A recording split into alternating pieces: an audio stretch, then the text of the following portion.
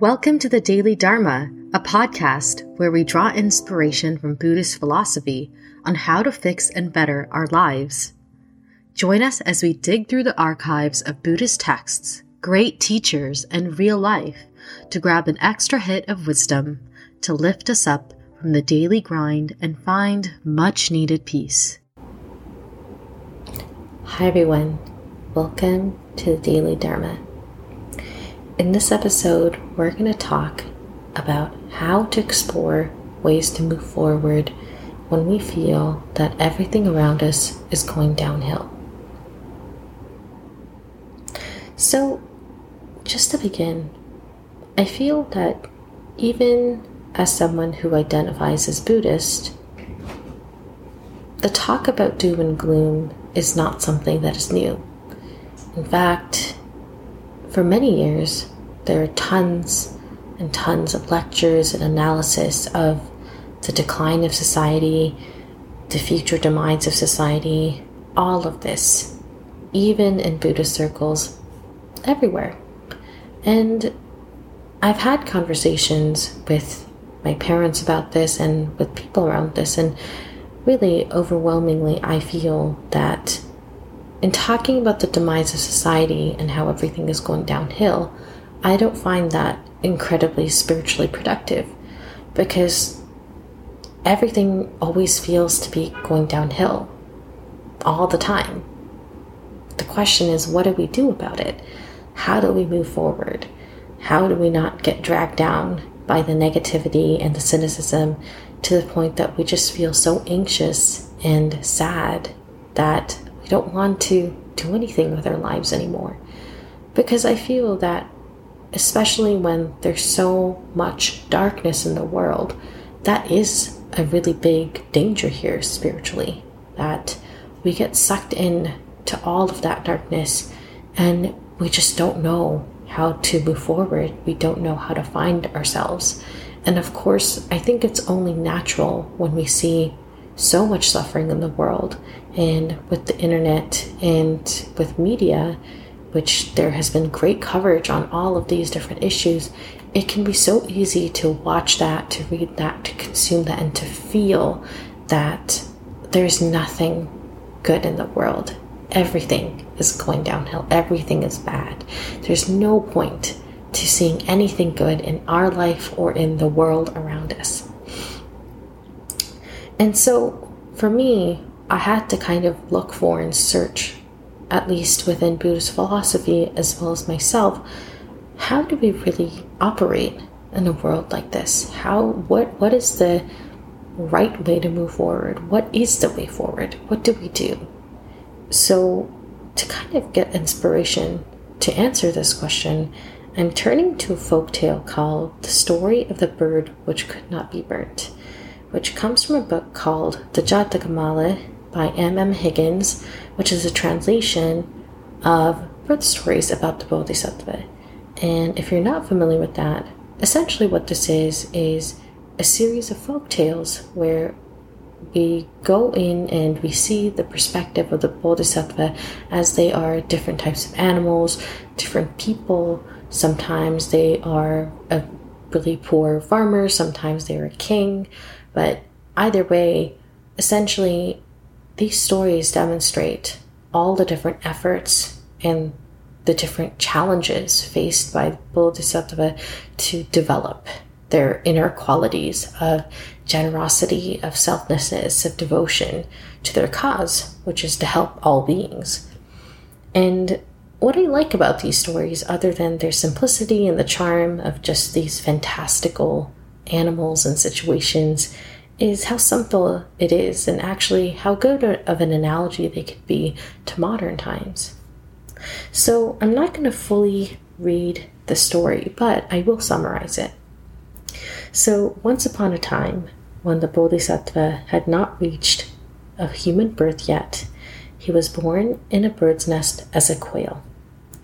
And while they had many brothers and sisters, they didn't want to eat worms, so they resorted to seeds. They wanted to be a vegetarian.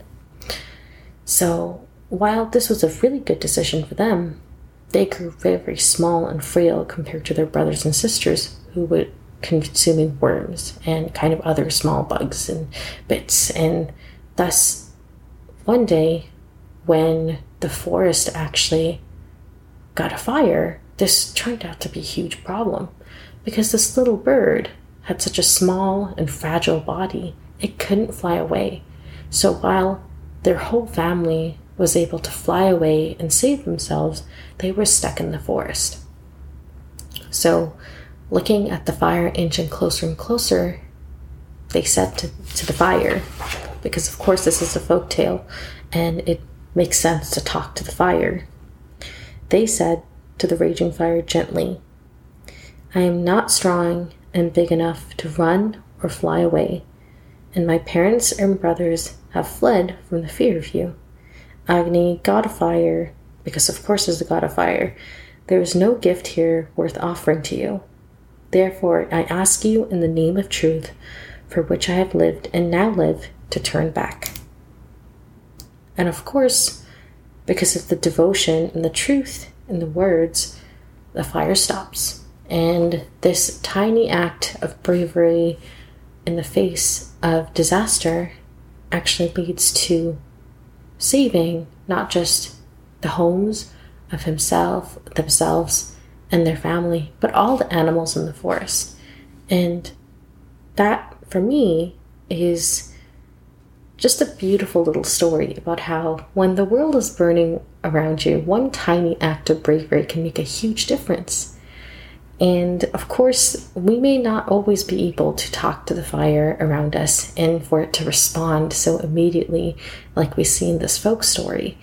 But I feel that this approach, this perspective that things have always been terrible in some way, shape, or form, but that is not all in the world. And that we need to find a balance between being aware of the darkness in the world and also focusing on developing our inner light and our ability to give and to be that hope in the world is really crucial to staying sane, essentially, in a world that everything feels like is going on a decline. And moreover, even though, of course, the folktale is this oversimplified version of real life, I think that overall, no matter what is going on in the world, the goal spiritually is to find that middle path. It doesn't make sense to ignore everything that's going on around us and to only focus on ourselves and our happiness, because we don't live in a vacuum. Everything is interconnected. Even in the early stories of the Buddha and how they became enlightened, one of the main focuses of that, what triggered that path to enlightenment, is the awareness of death, of sickness, of age, and of the chance of exploration of life and its meaning. If they had simply just closed their eyes and not looked at anything, well then they would never have become enlightened in the first place. So I think it is important to be aware of everything that's going on around you. But on the other extreme, if all we do is focus on the negative and we start to blame ourselves for every inaction or every lack that we're not doing, that also can be incredibly toxic, because first of all, so many of these problems are not necessarily our fault or the fault of one person, but they are essentially the convergence of so many different systemic, societal factors that have persisted throughout history. So to blame ourselves and to hold ourselves 100% accountable for every single thing that is going wrong in society also doesn't make sense, because we are not fully in control of society. We're only fully in control of ourselves.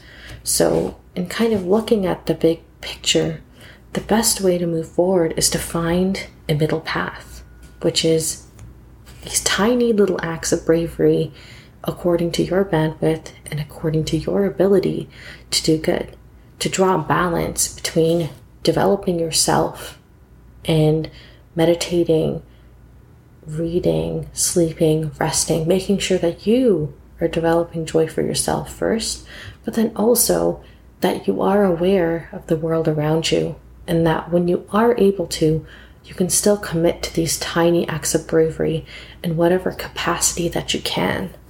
And I really want to stress that not everyone is capable to do everything. We all have to be really mindful of the fact that we have existing demands on our time, we have existing responsibilities, and we have to be proud of ourselves for what we can do for others. I think even just the awareness that there is suffering in the world and that we want suffering to be alleviated, as through loving kindness meditation, is already, I would say, a tiny act of bravery in the face of all of these fires. And in just continuing that vein, in every way that you can, in every way that's available to you, if you can continue to be brave despite all of this heat and this negativity and this doom and gloom around us, you can be that light for yourself and for others, and to be an example of what to do when we feel that everything around us is going downhill. Thank you so much for listening to this episode. I hope you were able to get something out of it, as I was as well, in developing it for you. I always enjoy sharing these insights as well as having these discussions with you. And I hope you have a wonderful week ahead, and that you and your family and everyone that you know will be safe. Thank you so much for listening. Until next week.